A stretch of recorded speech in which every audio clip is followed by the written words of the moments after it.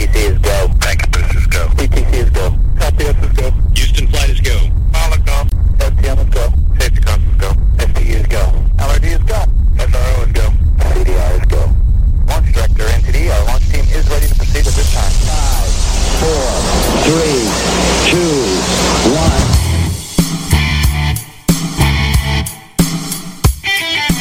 Right Side Patriots has a message for liberals and the mainstream media. You can't handle the truth! So, buckle up, snowflakes, because we're about to deliver the politically direct best in conservative commentary, news, and investigative reports. We're telling the truth, and we're not gonna stop.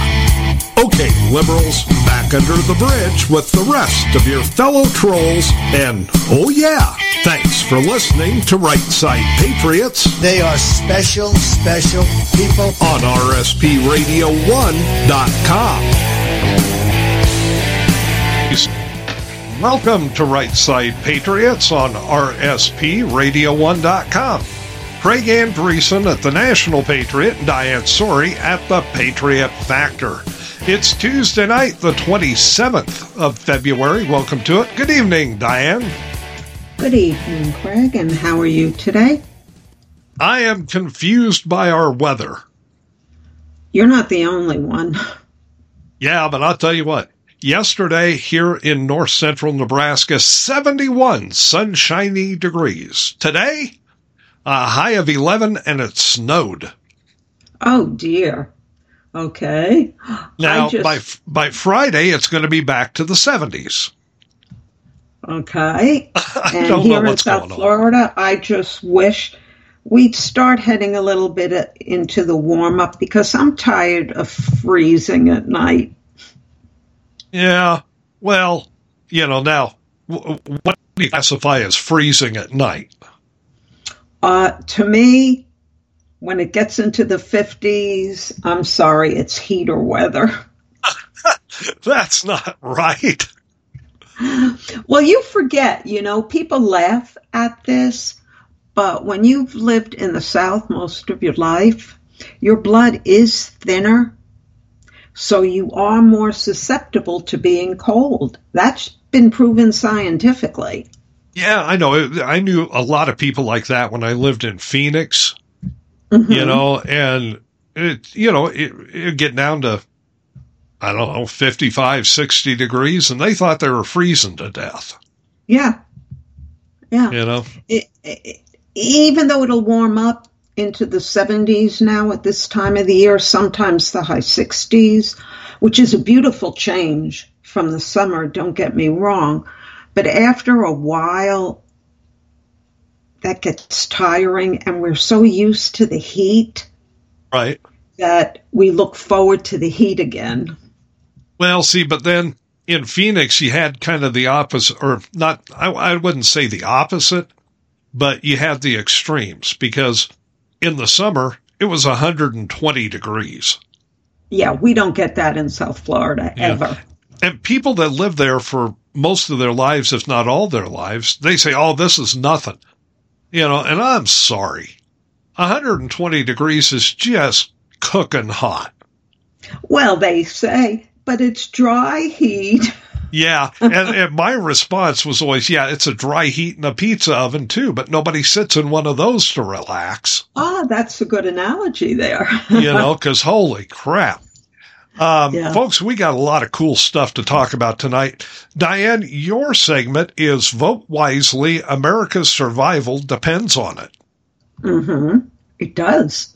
It does. It's a fact. I'm talking about Greenie Weenies versus common sense. Okay. It all deals with electric cars. Usually anything Greenie Weenie has nothing to do with common sense. Or reality. True. But let's start with some quick hitters tonight. To kick things off, let's head east. We'll go up to New York City. Okay. Mayor Eric Adams seems to be wanting to do something with the sanctuary city status there, but he claims he can't. Yeah, he claims he can't. He could do anything he wants. He could just declassify New York City as a sanctuary city. They're wonderful, use your air quotes there. Governor in New York can say New York is no longer a sanctuary state, but they choose not to. Yeah, They are playing victim. It's the people of New York that are the victims, not these guys. What they're aiming for, what Adams is aiming for, it's not really that he wants a solution to this. He wants federal monies for it. That's really what it comes down to. Now, about a week and a half ago, Eric Adams was doing a town hall type of deal. Mm-hmm. And one person after the next was getting up there complaining about the sanctuary city status, complaining about the number of illegals roaming the streets, the violence that comes with them, the crime that comes with them. And, they're telling Mayor Adams, just cancel the sanctuary city status. And really, it shouldn't be any harder than a stroke of a pen. Exactly. But he stood there and just looked at them like they were nuts. And then he would tell them, well, I can't just do that. It's not as simple as it sounds. Well, how hard was it to make New York City or any of these others a sanctuary city? Or how hard was it to make a state a sanctuary state? You just reverse it. Absolutely. And you know what's even worse about this is that sanctuary policies in New York City were actually adopted under the former mayors Ed Koch and Michael Bloomberg. Now, that was done in part to allow police to hold those arrested and charged, with any kind of crimes longer until the U.S. Immigration Service can come and get those people. Right. But it's been bastardized and changed over the years, where it's basically come to New York, you will get everything. In fact, one of the new rules in New York is that these illegals will be getting, I think it's about $1,100 or $1,200 Visa cards every month. Every month. To use. I mean, it doesn't, they're assuming, you use it for housing or you use it for food. Come on. Who are they kidding? Well, they keep interviewing these illegals that come across the border, and very few of them want to work. And why would they? If they can get everything for free, their housing, their education, their food, and cash on top of it, why would they want to work? Right, exactly. They came with their, hands out for the free ride. And New York City now is loaded with young men of military age. Be prepared for some trouble to happen in New York. But it's actually now reached a point where Adams is a worse mayor than Bill de Blasio. And that's hard to explain. That really is. I mean, de Blasio was horrible. Mm-hmm. And, right now you've got this situation in New York with this illegal alien that killed the girl down in Atlanta. Mm-hmm. That guy was in New York. He was arrested in New York. They let him go. I mean, and that's part of D.A. Alvin Bragg's deal. Well, if that ever happened to a child of mine, that New York state government and federal government would be hit with lawsuits that they never thought they would have, and it would come from all ends. That's what I would hope. Yeah, I hope her parents do something.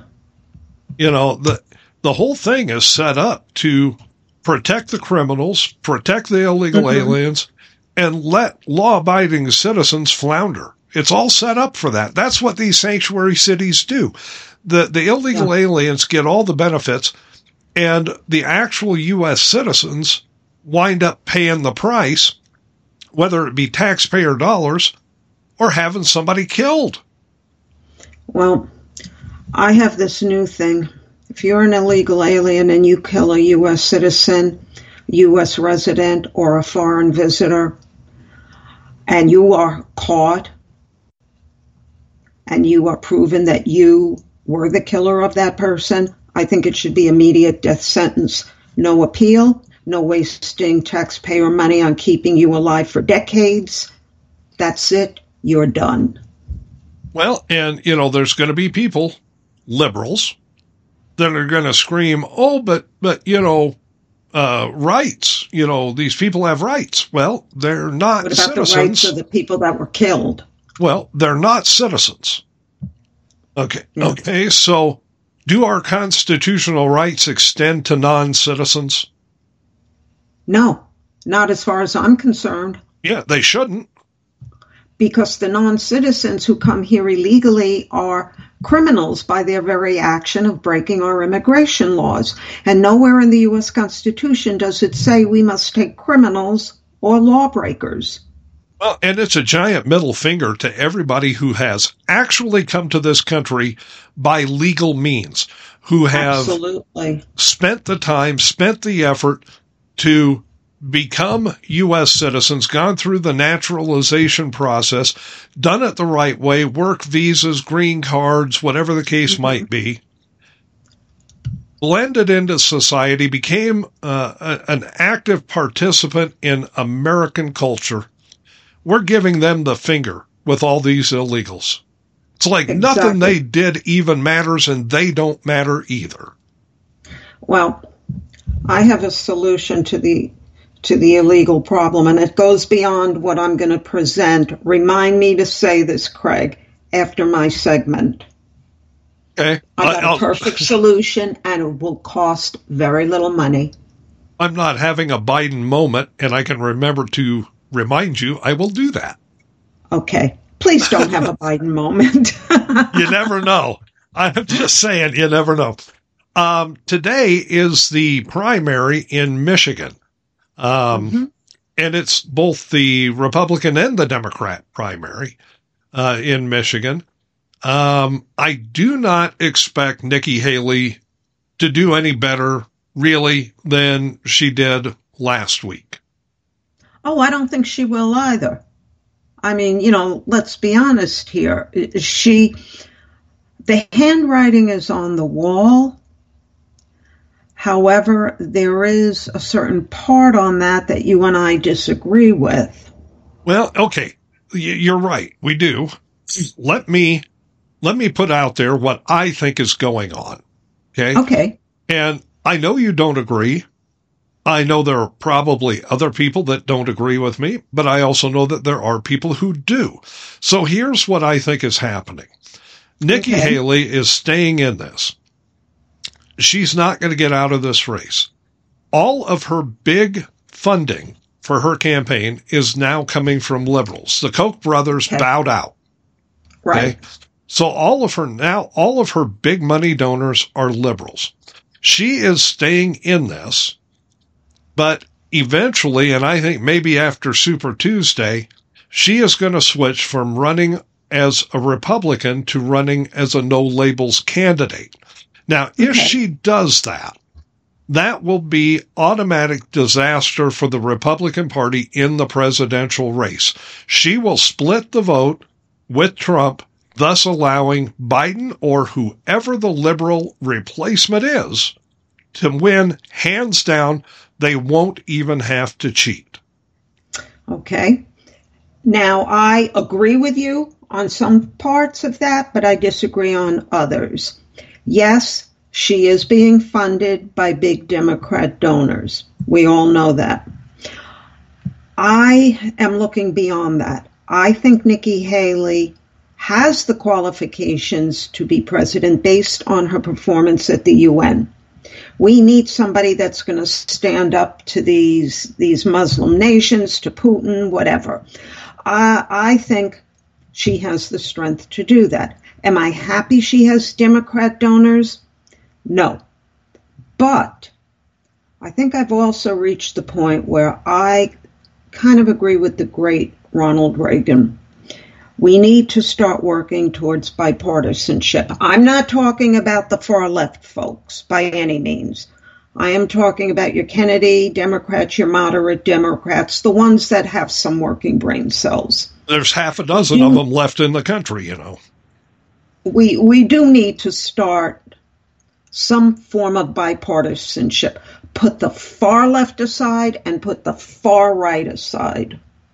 Now, as far as Nikki Haley causing, let's say, a Biden win, I do not agree with that, because poll after poll have come out that 72% of Americans still do not want a Trump-Biden rematch.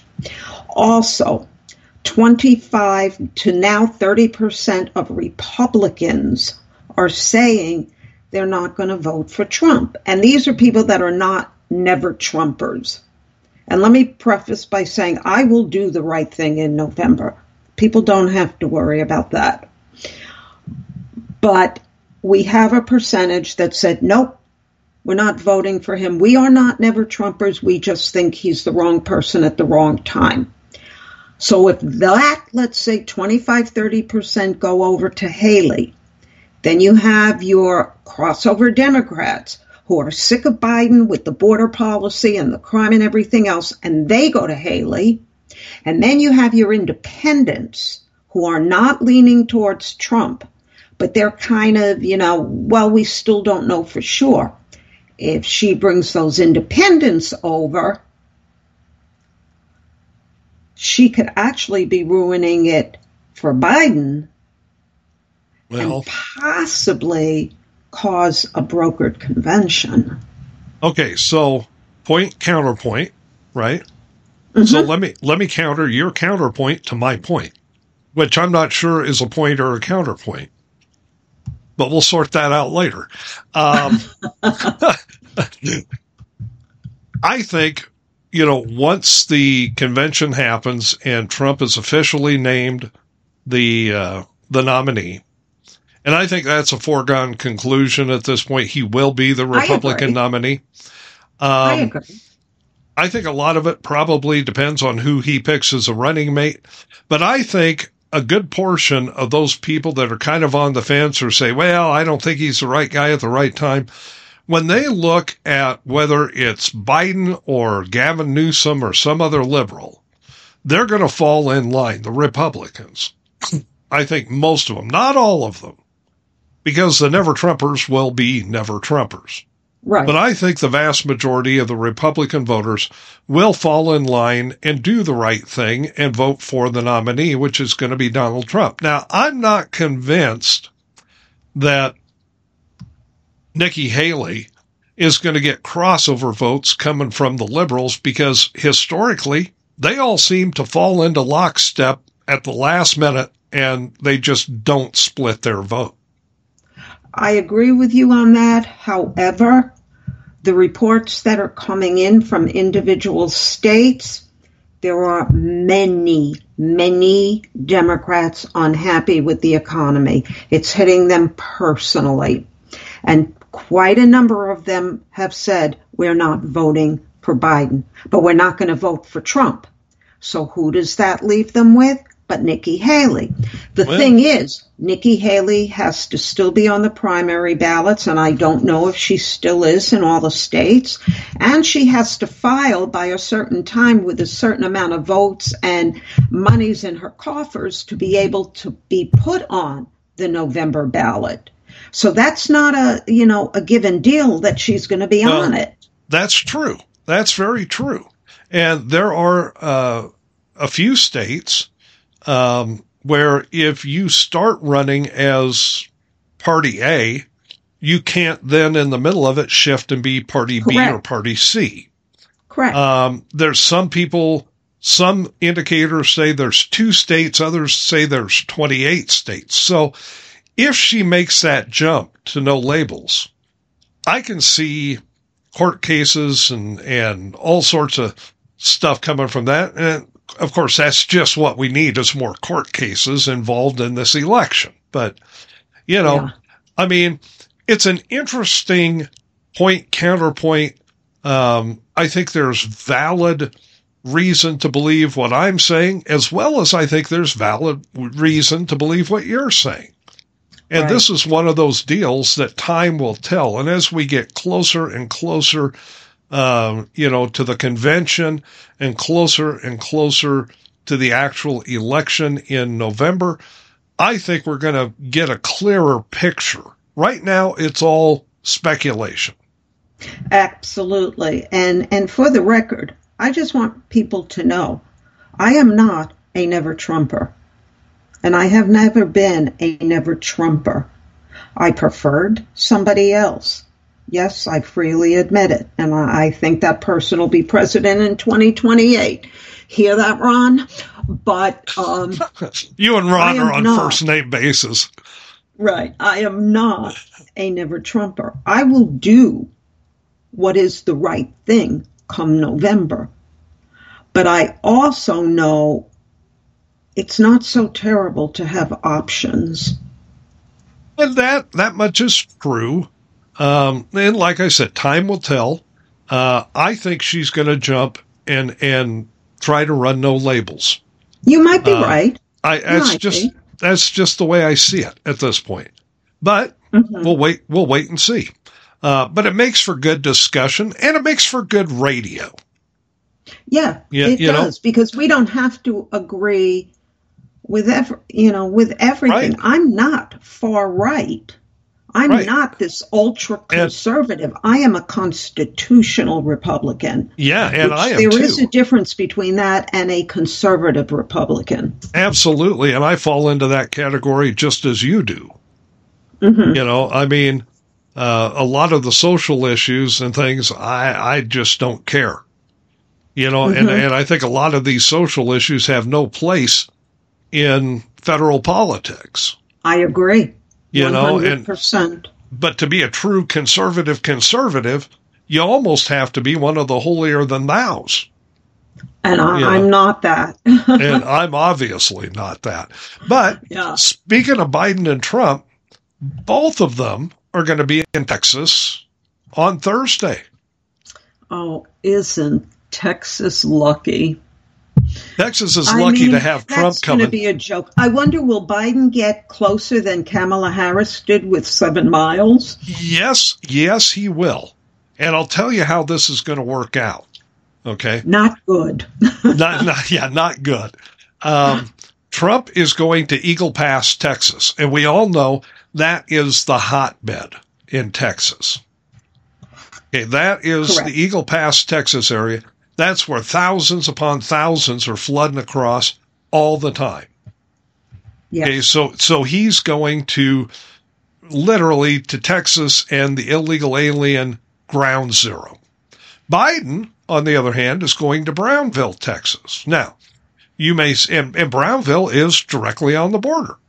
Brownville is clear on the east side at the southeast Texas. Okay. Mm-hmm. So you may ask, well, it's border. He's going to the border. What's the big deal?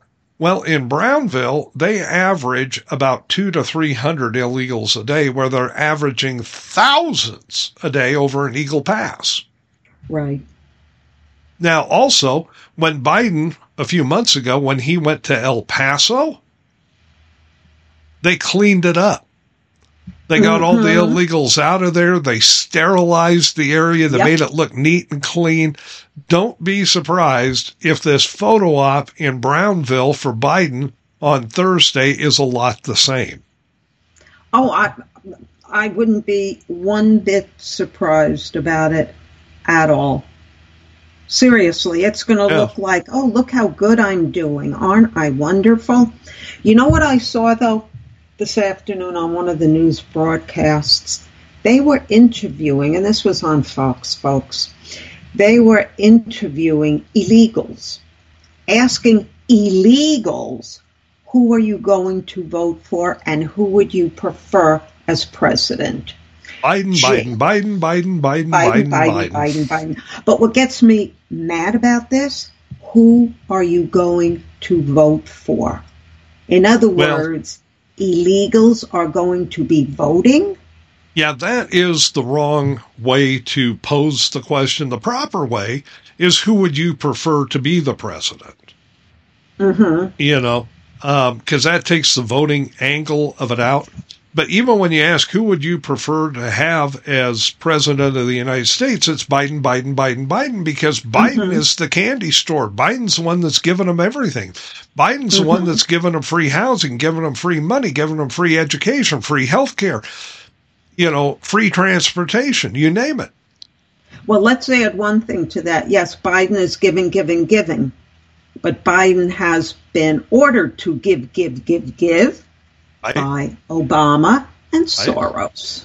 Right. So it doesn't really matter, whether it's Biden or the Biden replacement. As long as there's a liberal in the White House, that's what these illegals care about. They don't want a Republican in there. They certainly don't want Trump in there. Now, Trump is, like I said, he's going to Eagle Pass, and that's good. That's the hotbed of activity. And he is obviously going to talk about what a disaster the border is. He will talk about how when he left office, border crossings were at a 45-year low. Not perfect, but certainly much better situation than we see now.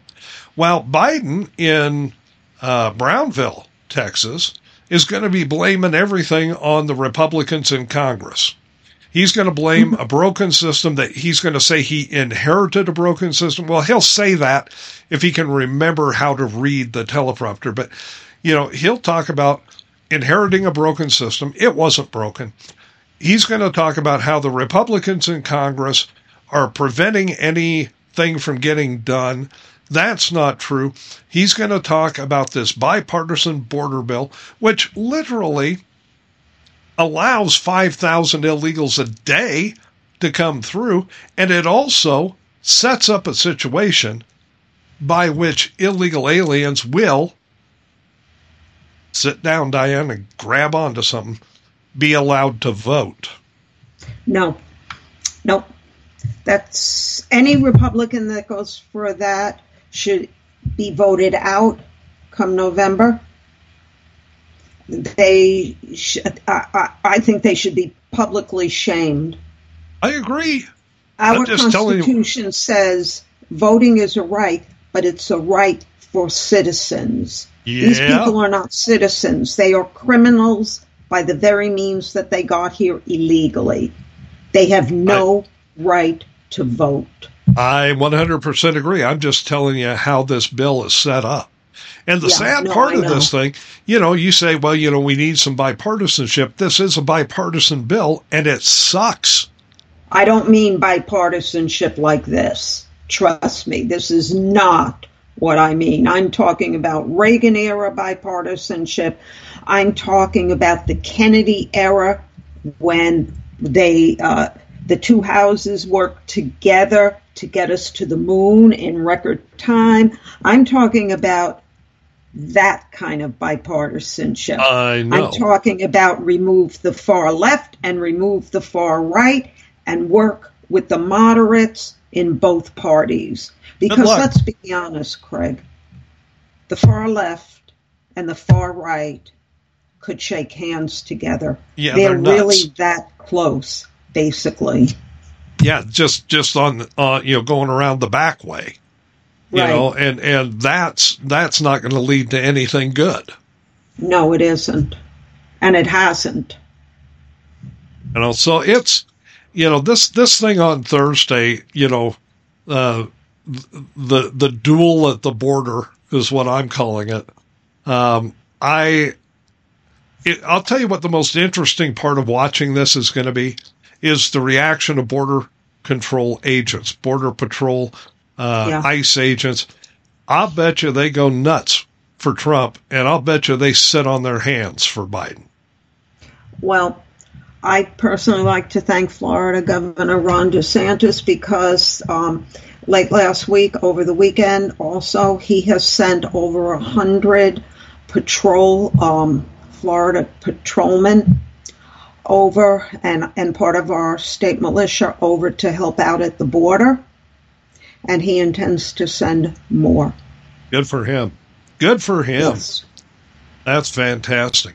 All right, folks, we've hit the bottom of the hour. That means we have to take a quick break.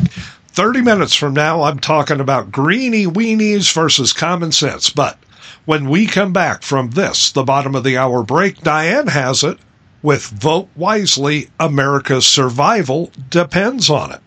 Stay with us. There's more on Right Side Patriots after that. You're listening to Right Side Patriots Radio, the best in conservative commentary, news, and talk, where we do away with the politically correct nonsense and give you the politically direct truth.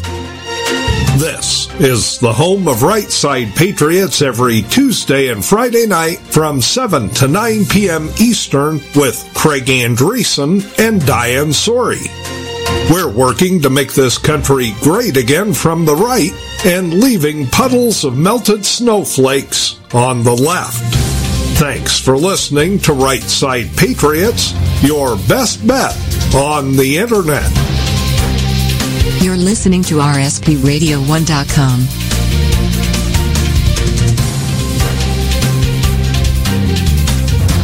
Hi guys, Diane Sori from The Patriot Factor on thepatriotfactor.blogspot.com, where I found a home base 7 years ago after becoming one of Facebook's longtime Facebook felons, or so I've been told by the Facebook gods.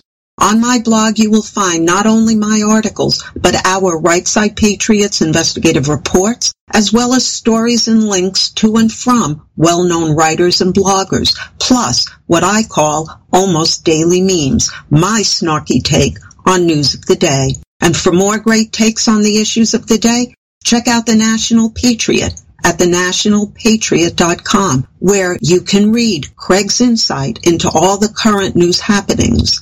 And join us both on Right Side Patriots every Tuesday and Friday night from 7 to 9 p.m. EST at rSPRadio1.com.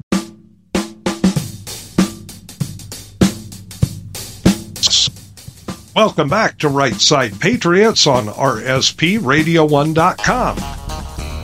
Craig Andresen at The National Patriot, Diane Sori at The Patriot Factor. It's Tuesday night. We're getting you through it. And if you miss any part of tonight's show, go to rSPRadio1.com tomorrow morning. Click the podcast button. This show in its entirety and all the rest will be there waiting just for you. Yes. All right, Diane, I don't know if people realize it, but there is an election coming up in a few months.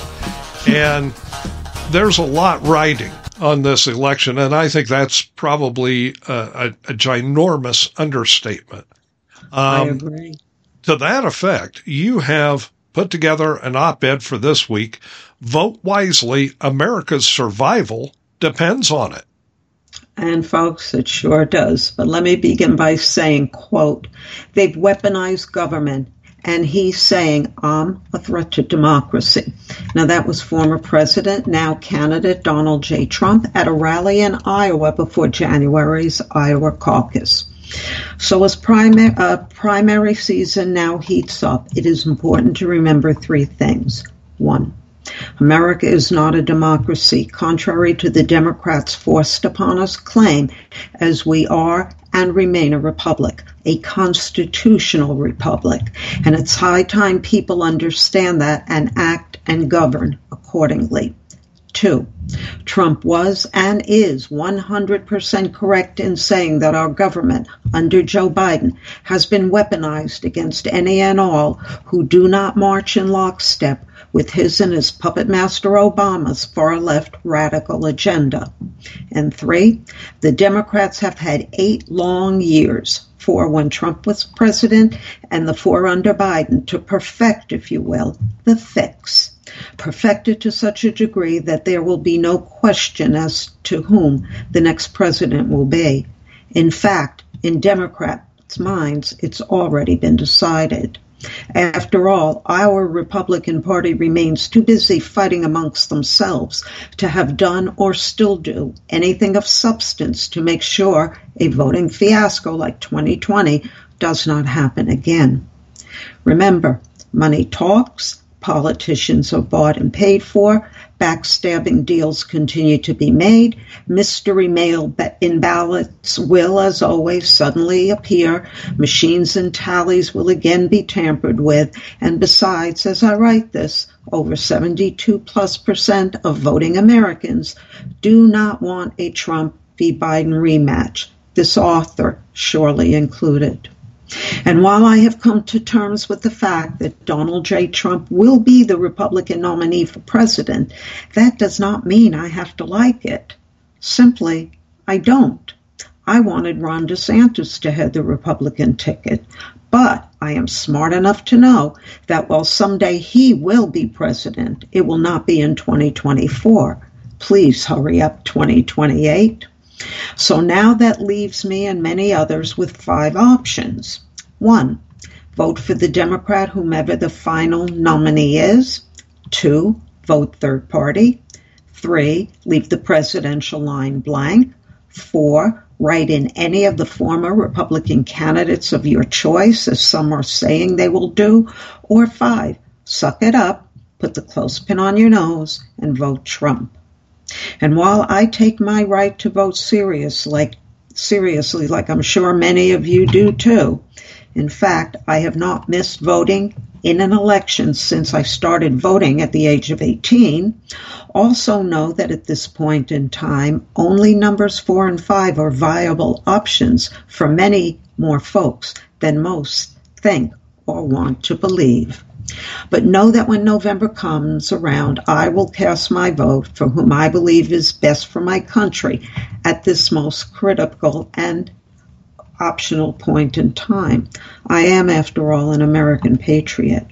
And while my family will always come first, my country and the freedom she affords us are right behind in second place.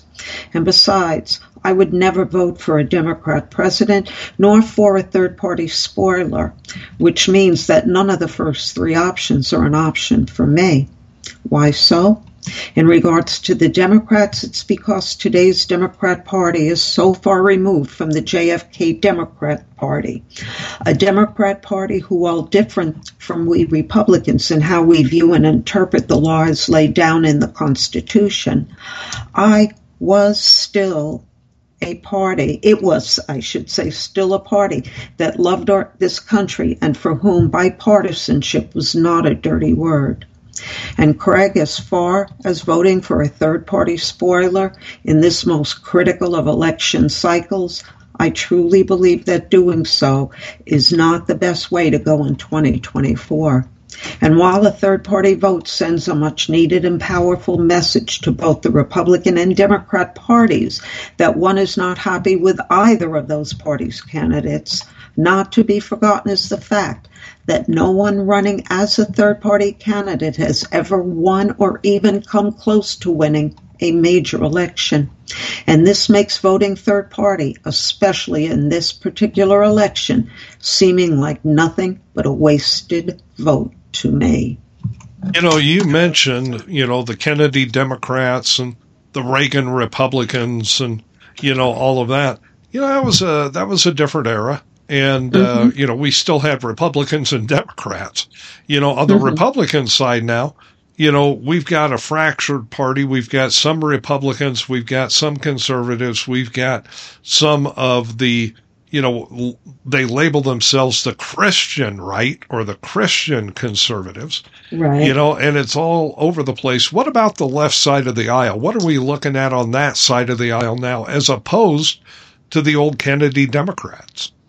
Well, let's put it this way, really how sad it is that today's Democrat masses, along with most, if not all of its party hierarchy, are so far to the left that the very party itself borders on Marxism come to life. And with folks like Barack Obama no longer even trying to hide in the shadows, he, as both Joe Biden's and the party faithful's puppet master, does stand to gain his 4th term in office. And knowing this is the very thing that will help Joe Biden garner not just wayward and still undecided Democrat votes, but left-leaning independent votes and diehard never Trump votes as well. Not a pretty picture, I'd say. Not a pretty picture at all, for even if every Republican rallied around President Trump as the Republican nominee, thus putting party loyalty above all else, I'm still not totally convinced that Trump could win in November, because the fact remains that it's independent voters who, more times than not, decide in elections winners and losers.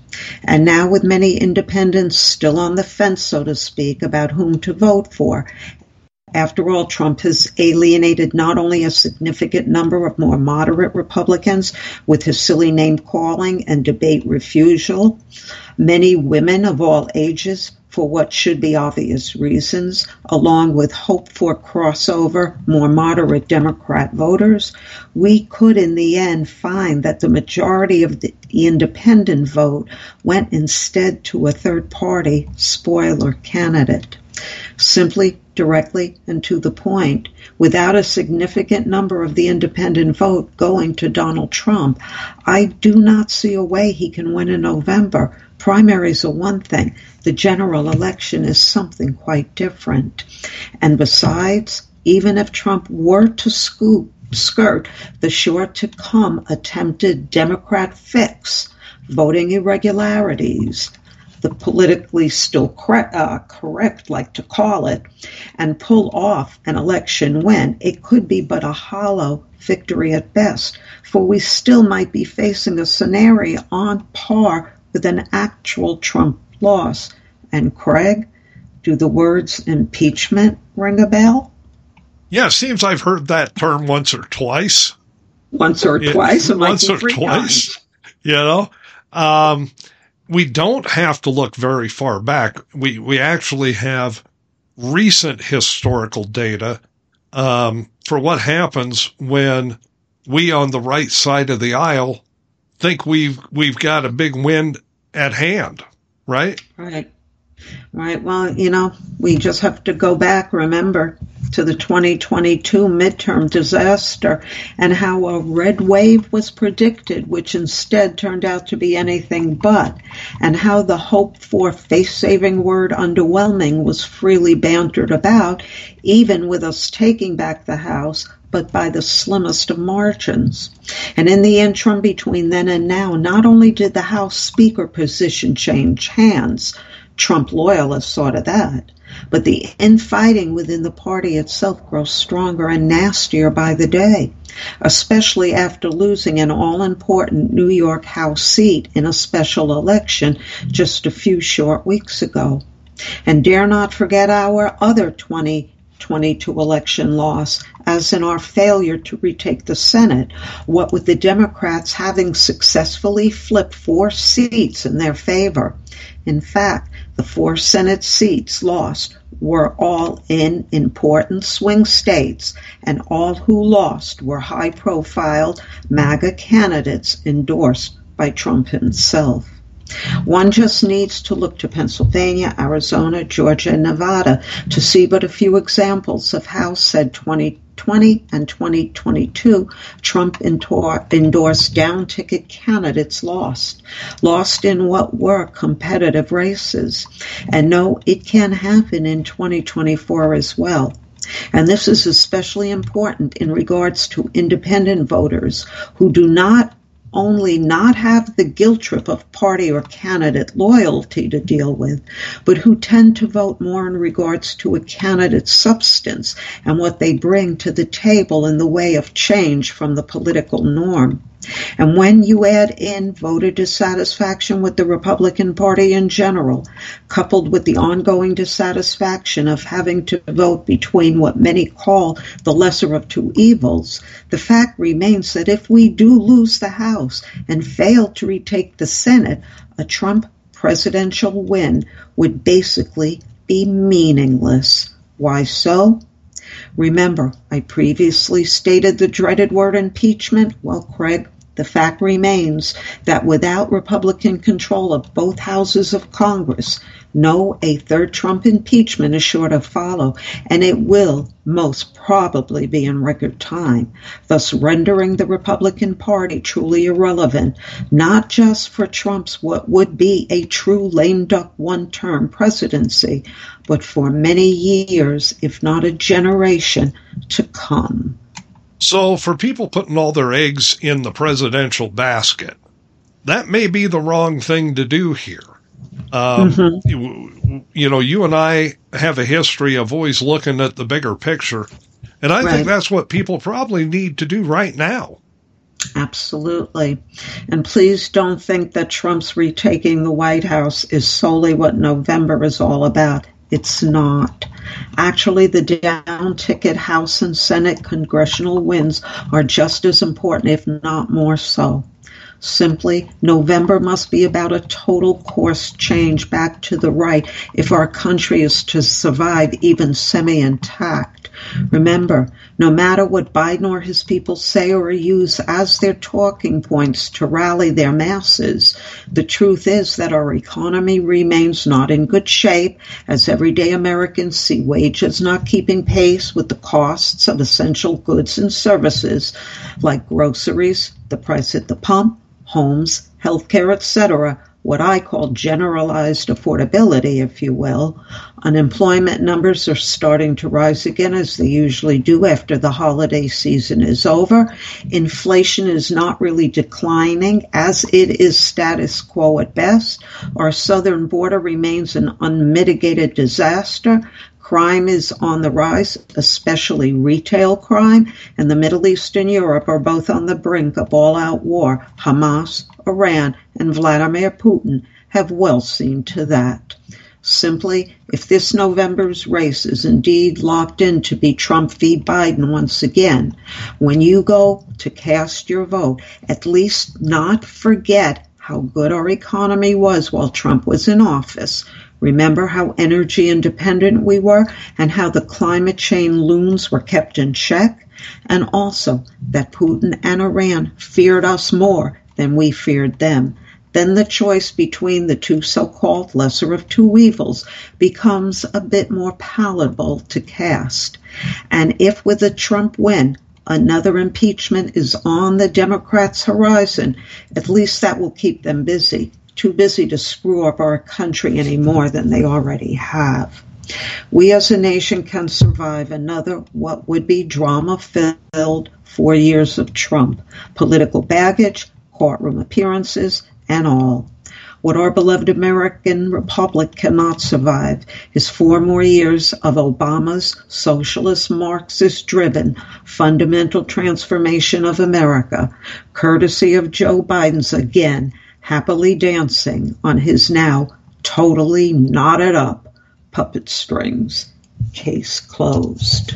You know, this is one of those op-eds I think people need to get the link to. They need to read it, and they really need to share it everywhere.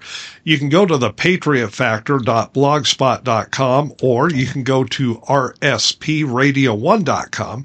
Either way, you can get the link, and we hope you share it under the title, Vote Wisely, America's Survival Depends on It.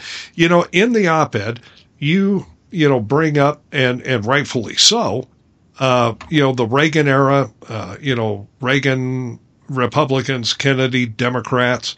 One of the things, when you get down here, to the bottom of this op-ed, and you talk about, the whole thing, the affordability factor. Right. In that. It was Reagan who, in his campaign, said, are you better off now than you were 4 years ago? And obviously the answer was no, because people voted Reagan into office. Right. And we can ask that same question today. If we want to be Reagan-esque, we can ask just point blank, and I don't care what side of the aisle you ask, right side, left side, doesn't matter. Are you better off today than you were 4 years ago? Is the cost of gas better for you today? Is the cost of groceries better for you today? Is the cost of a mortgage better off for you today? You can just run down the list, and if people are going to be honest, the answers are going to be no, no, no, no, and no. Right. And that's from most Americans. And something that people fail to understand, even wealthy Americans are affected by what's going on. Sure. Don't think that just the middle class or the lower class is affected. Every American is affected to one degree or another by what Biden, as some love to call him, what's been done to our country affects every American across the board. Yeah, it does. There's no doubt about it. And obviously around the kitchen table, all the conversations right now are really about 2, maybe 3 main things: the economy, crime, and the border. Yeah. Okay. But you cannot dismiss the situations going on around the world, which is why I'm glad you included those in this op-ed. You've got the situation in the Middle East. And the more destabilized the Middle East is, the worse it is for everybody around the world. You've got the same type of situation going on in Russia. You mentioned that with Vladimir Putin. Don't leave out China and Taiwan and North Diarrhea in all of this, because they are destabilizing that region of the world as well. Also, don't forget that when Putin's done in Ukraine, if he is successful in Ukraine, he's going into Poland next. Once from Poland, he'll go out from there trying to retake all the former Soviet satellites.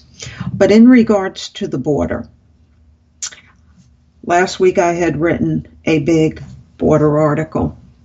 Well, over this past week I've been thinking. I brought up in that article, and it kind of relates to this article as well, certain border solutions, the security envelope.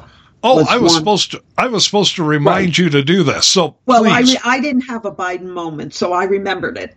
Yeah, well, okay, I was having one up until you started, so I'm just making up for it now. Okay, I have a better solution, and it will cost very little money. Everybody is clamoring that we need to build a wall, that a wall will stop this. No. A wall will not stop this. There are always ways to go over or under a wall. The security envelope is at the bottom of what should be done. We need a security envelope, which is a wide swath of land running along our border that basically becomes a no man's land. But we don't need to build a wall on it by any means. All we have to do is landmine it randomly all along the border, up and down, row after row. These people are coming here illegally. The ones that are coming here illegally, let them stop at Mexico, let them do the paper process, and if there's legitimate, there's ways to cross the border. But anyone else, I'm sorry, landmine the whole damn border. It's cheaper than building a wall. It will be more successful than building a wall. And this sounds mean. I don't mean it mean. I mean it logistic-wise. After a few landmine deaths, the border situation will be stopped. I don't disagree with you, but I think there's some international treaties that might preclude that. Nope. I already looked that up. The border is between us and Mexico. There's nobody else on the southern border that we have a border with. It's Mexico.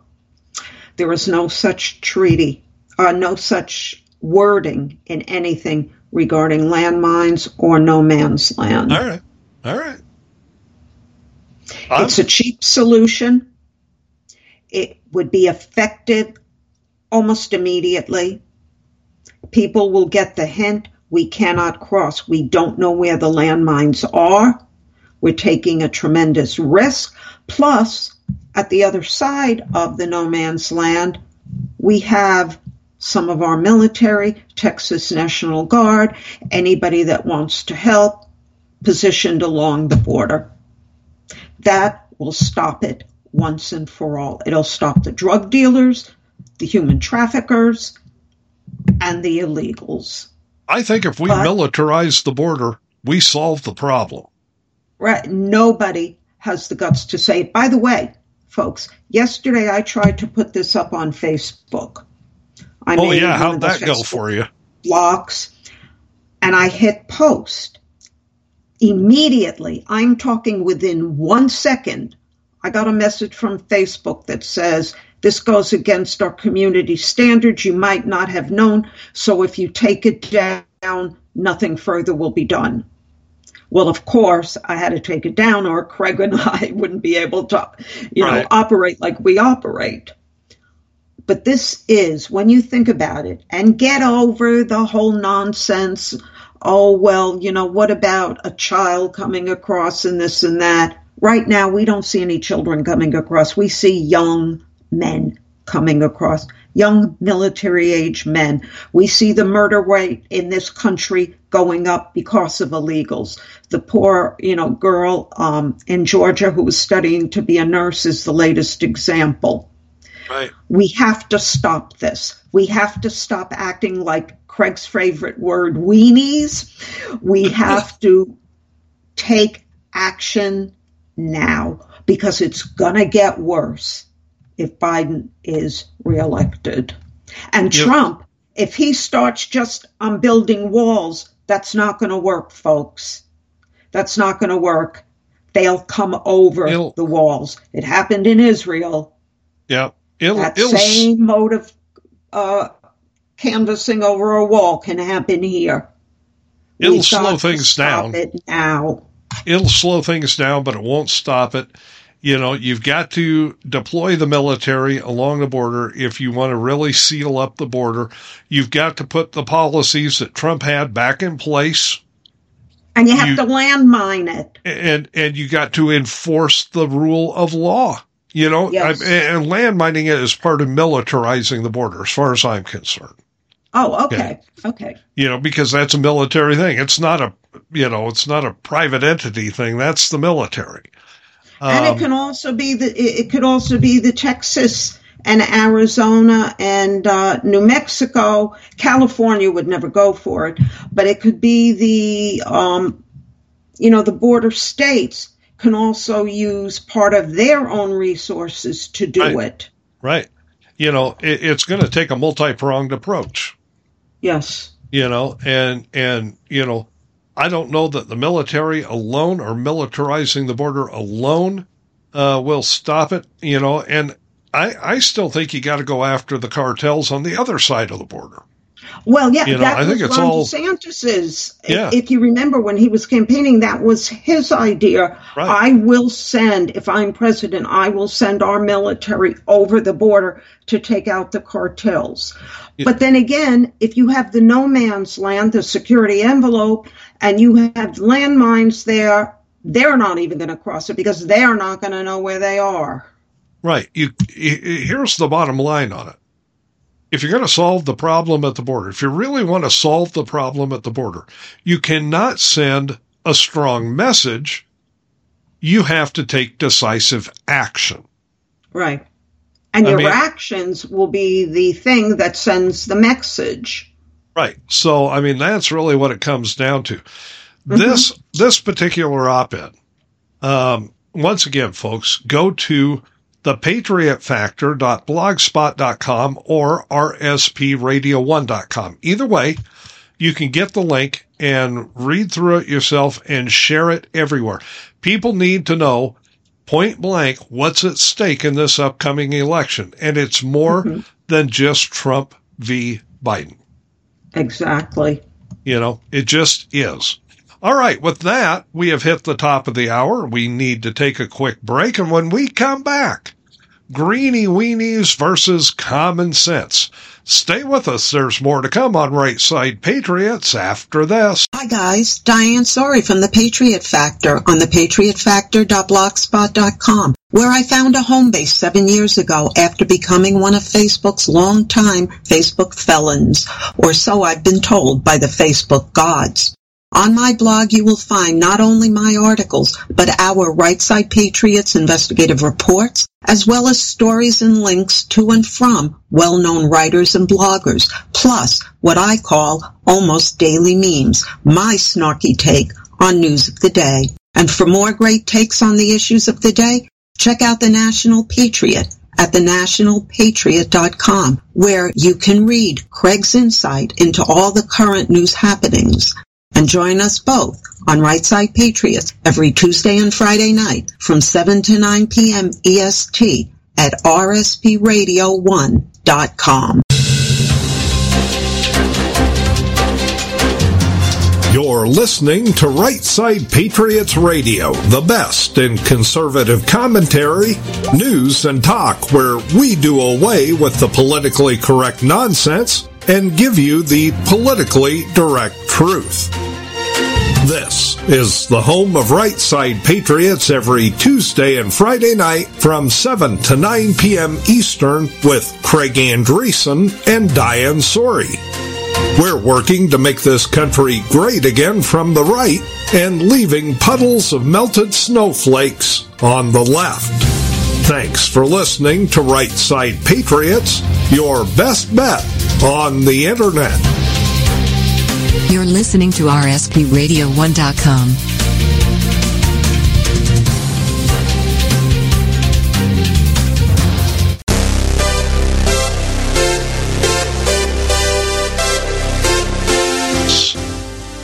Welcome back to Right Side Patriots on RSPRadio1.com. Craig Andresen and Diane Sori getting you through the Tuesday night edition of the show, and if you miss any part of it, just go to RSPRadio1.com tomorrow morning, click the podcast button, and listen to your heart's content.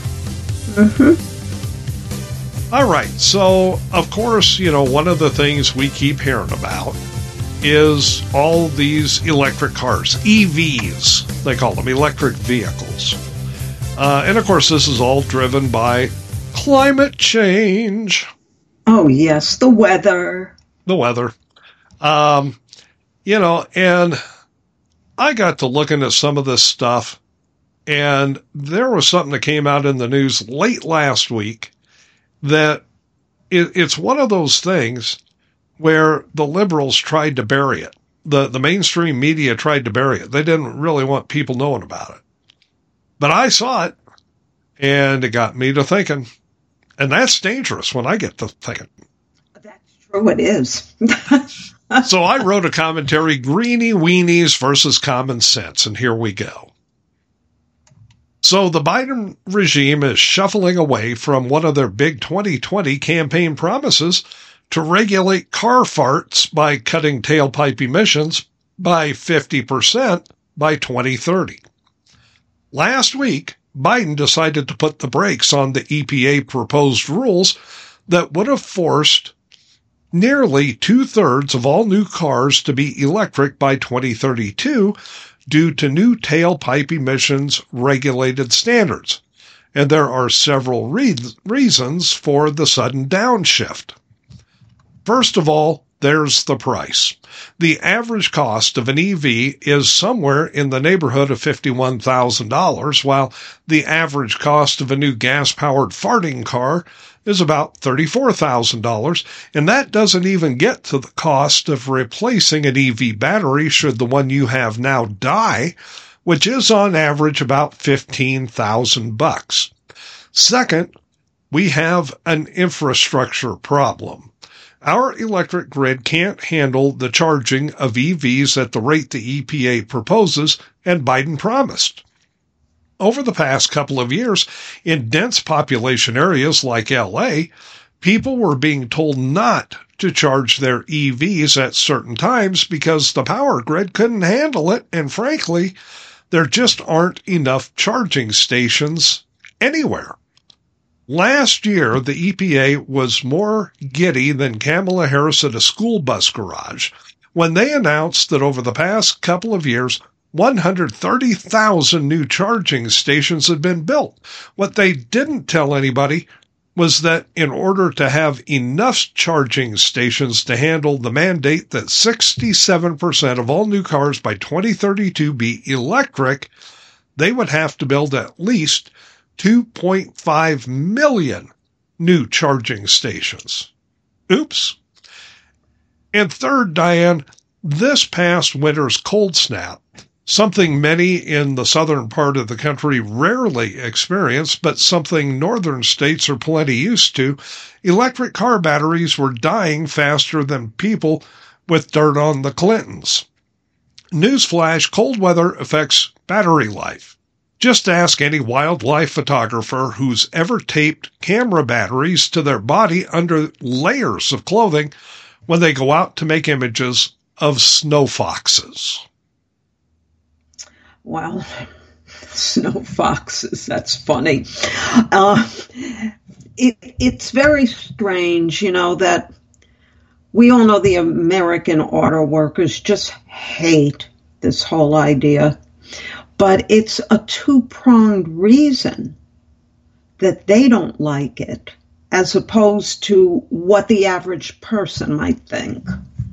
Yeah, and it's odd because the UAW is backing Biden, but United Auto Workers as individuals really aren't. Right. It's a strange situation. American auto workers hate the new proposed standards because it takes roughly 40% more man-hours to build gas-powered vehicles, and forcing more EVs into the marketplace would have cost lots and lots of jobs in the industry. It's an election year. The UAW has endorsed Biden, but auto workers as individuals don't want to lose their jobs, and Trump is courting auto workers in the swing state of Michigan, where Biden's poll numbers have been falling. None of this is making the Greenie Weenies happy because they thought the proposed EPA mandates in Biden's 2020 promise were pure gold. Now the Greenie Weenies and indoctrinated young voters feel that they've been thrown under the gas-powered bus, but Biden would rather placate union workers and risk the indoctrinated youth vote. There are those who believe that backing off with the new proposed EPA tailbite mandates will hurt China. But that's not really the case. Yes, Biden is reliant on China, not only for a good part of Hunter's income and for the dispersal of it to various members of the Biden family crime syndicate, but also for the lithium necessary for EV car batteries. But China has an ace up their sleeve. How many people have heard of BYD? Now, BYD is a Chinese car maker, and they specialize in the EV market. In fact, BYD moved into the European car market just a couple of years ago, and today they own the EV market in Europe thanks to the fact that they have much less expensive vehicles on the sales floor. They can do that because China is a commie country, and they don't have to pay their workers what our unions demand. But what does that have to do with our car market, you might ask? Well, in the next year or so, BYD is planning to set up a shop in Mexico. Mm-hmm. Diane, thanks to the law of unexpected consequences, NAFTA rules will allow BYD to ship cars made in Mexico into the U.S. absolutely free of tariffs, thus killing the market for U.S. manufactured EV sales and creating a boon for the communist Chinese government. Trust me when I tell you that Joe Biden is well aware of China's plan to flood the U.S. market with BYD vehicles because, A, I'm sure that Obama has clued him in, and B, Biden probably had a recent conversation with Mao Zedong, who died in 1976, regarding the whole thing. Oh, that's funny. But I wouldn't, doubt that happened. But what's really funny about that? Well, it's not funny. It's actually sad. The American workers who build these EV disasters, I call them, they're kind of in a quandary. They're caught almost between a rock and a hard place. They are. Look, if American auto workers really want to keep their jobs and American car companies want to stay in business, they need to reevaluate their decades-old voting practices. Ford tried to fit in with the Greenie Weenie demands in Biden's 2020 promise, but last year, Ford lost roughly $36,000 on every EV they sold. Common sense should tell them that they can't stay in business if these insane mandates ever come to fruition. And that leads to the question, will such mandates ever take a firm hold? I really doubt that they will. Americans aren't ready to bow down to such EPA mandates, and American infrastructure simply is nowhere near ready for them. Most of America is rural. And in rural areas where people have to drive distances greater than any average urban commute, EVs just are not practical. You're lucky to get 250 miles on a charge. And with charging stations few and far between, people who have to travel for shopping or for business across long stretches of open roads cannot justify either the expense or the inconvenience of an electric car. Back in 2020, the Wall Street Journal's Rachel Wolf decided to drive from New Orleans to Chicago, a 2,000-mile road trip in a Kia EV6. It did not go well. Her EV6 was rated for 310 miles on a full charge, but she barely managed 200 miles per charge, and to conserve battery power during a downpour and a tornado warning, she had to shut the AC off, shut off the radio, unplug her phone from the charger, and turn the wipers on to their lowest setting.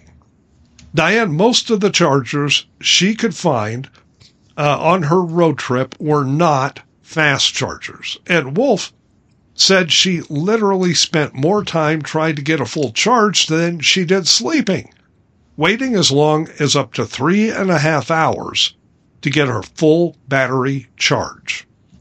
I actually remember that when it was happening, the story, and how I would shake my head and just go, these electric cars are a joke. We know the logistics of building an electric car, but we do not have the process perfected, in my opinion. And, you know, there are great differences between what you can do with an electric car and what you can do with a gas-powered car. And I think maybe, you know, you should kind of point out some of those differences because they're great. Well, and you have to understand certain things about these EVs. Here's the problem. If you have a gas car, you can pull up to any old gas station and use just about any pump, depending on whether you burn gas or diesel, and then you're back on the road in just a few minutes. But if you're driving an EV, you need to find a charging station specifically designed for the specific brand of EV you're driving, or you need an adapter. But know this. The adapters almost never allow you to fast charge your EV, and you, like Rachel Wolf, could be sitting there for more than 3.5 hours for every 200 miles you drive. Remember, if you're driving in hot weather, the AC cuts into your battery range, and if you're driving in very cold weather, same damn thing. Now, let me put this into proper perspective. When I lived in Lincoln, Nebraska, between Christmas and New Year's every year, I would drive to Rocky Mountain National Park, where I would tape extra camera batteries to my body and enjoy several days of photographing wildlife. It was a 500-mile drive, and my car had a 12-gallon gas tank. Now, I would drive from Lincoln, Nebraska to Sterling, Colorado, stop for gas, and be back on the road in about 10 minutes. In all, it took about 8.5 hours to make the trip. But if I did that today in an EV, having to stop every 200 miles and spend 3.5 hours to reach a full charge, figuring on the cold weather between Christmas and New Year's, and having to stop 3 times, my 8.5 hour trip would take roughly 18 hours of windshield time plus an overnight stay each way. Now, while the argument against electric vehicles is a matter of common sense and simple math, the argument for them is much more complex.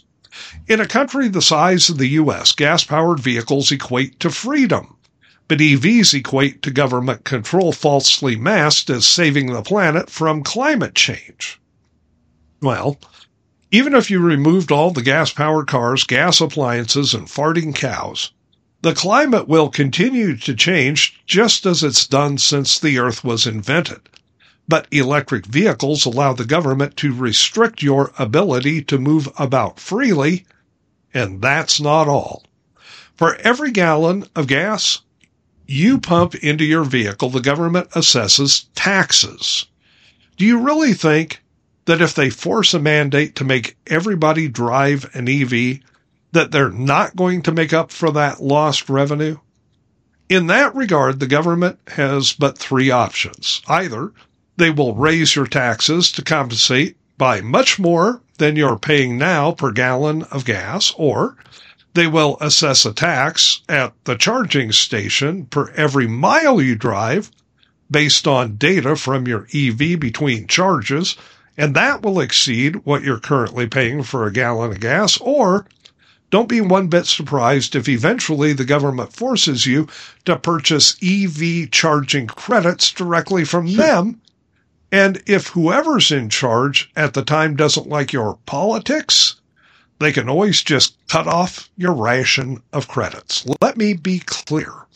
The indoctrinated Greenie Weenies have no common sense, and they're not being taught simple they're not being taught simple math in our nation's indoctrination centers.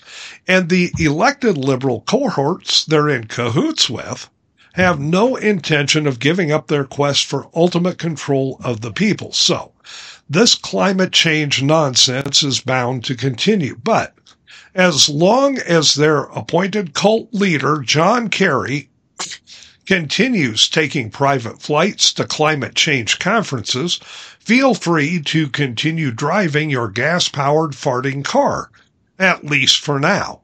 Maybe someday a workable alternative to gas-powered cars will come along, but buying an electric vehicle today makes about as much sense as Dylan Mulvaney going to a gynecologist. That's the bottom line. Yeah, that is basically the bottom line.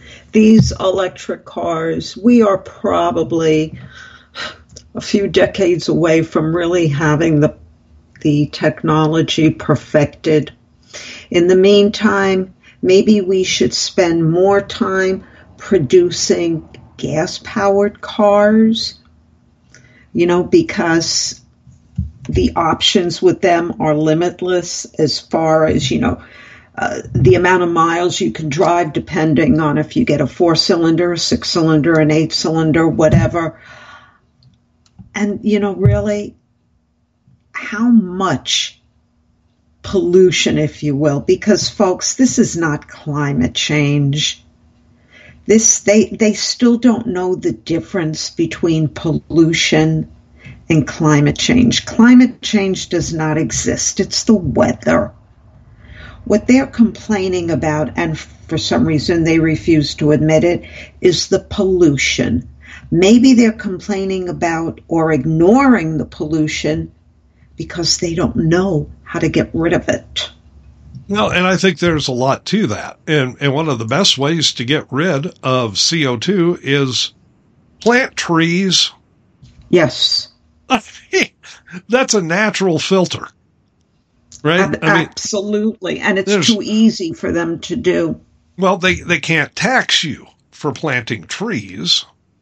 They can tax you for anything. They'd find a way. They can't control you for planting trees. Mean, it's just too simplistic. I understand the tailpipe emissions thing. It's an effort to cut down on pollution, if you will. But when you put forth a mandate that literally makes it so stringent that nobody can match it, and force 2/3 of all cars to be electric by 2032 when we are nowhere near the infrastructure for that. All you're doing is forcing people to buy something that you can control them with. And that's the electric car. Maybe the better way to go about this is not so much tailpipe emission standards, but just continue as we have to increase mileage on these cars, on these gas-powered cars. If right now, if you're getting 25 miles to the gallon, okay, you're going to have less pollution if the car gets 30 miles to the gallon, or maybe 35 miles to the gallon. And with the technology that we have today, we can make engines that burn cleaner, and we can make gas that burns cleaner. So it's not so much about tailpipe emissions, it's about engines that work more efficiently, thus getting you more mileage, more miles to the gallon.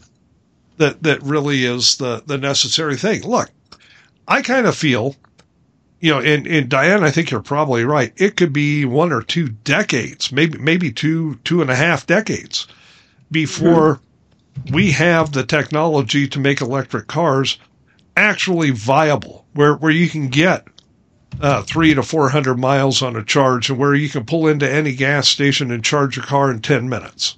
Okay. Right. But I think by the time that happens, I think by the time that technology comes around, we will have some other way to do this where you don't have to plug your cars in at all. And I'm talking about things like possibly hydrogen-powered cars. Oh, you think the government's going to go for that? Well, seriously? The only thing that comes out of a tailpipe of a hydrogen-powered car is water. Yeah, that's true. That's true in its own way. But I think you'd have the ones, the sky is falling sorts. Oh, yeah. Not going for that. Right. And they won't go for it because it's going to be too hard for them to screw the people out of the people's money if you do that. But all I'm saying is there will be other technologies that come along that makes this whole electric car market look like a silly endeavor to begin with.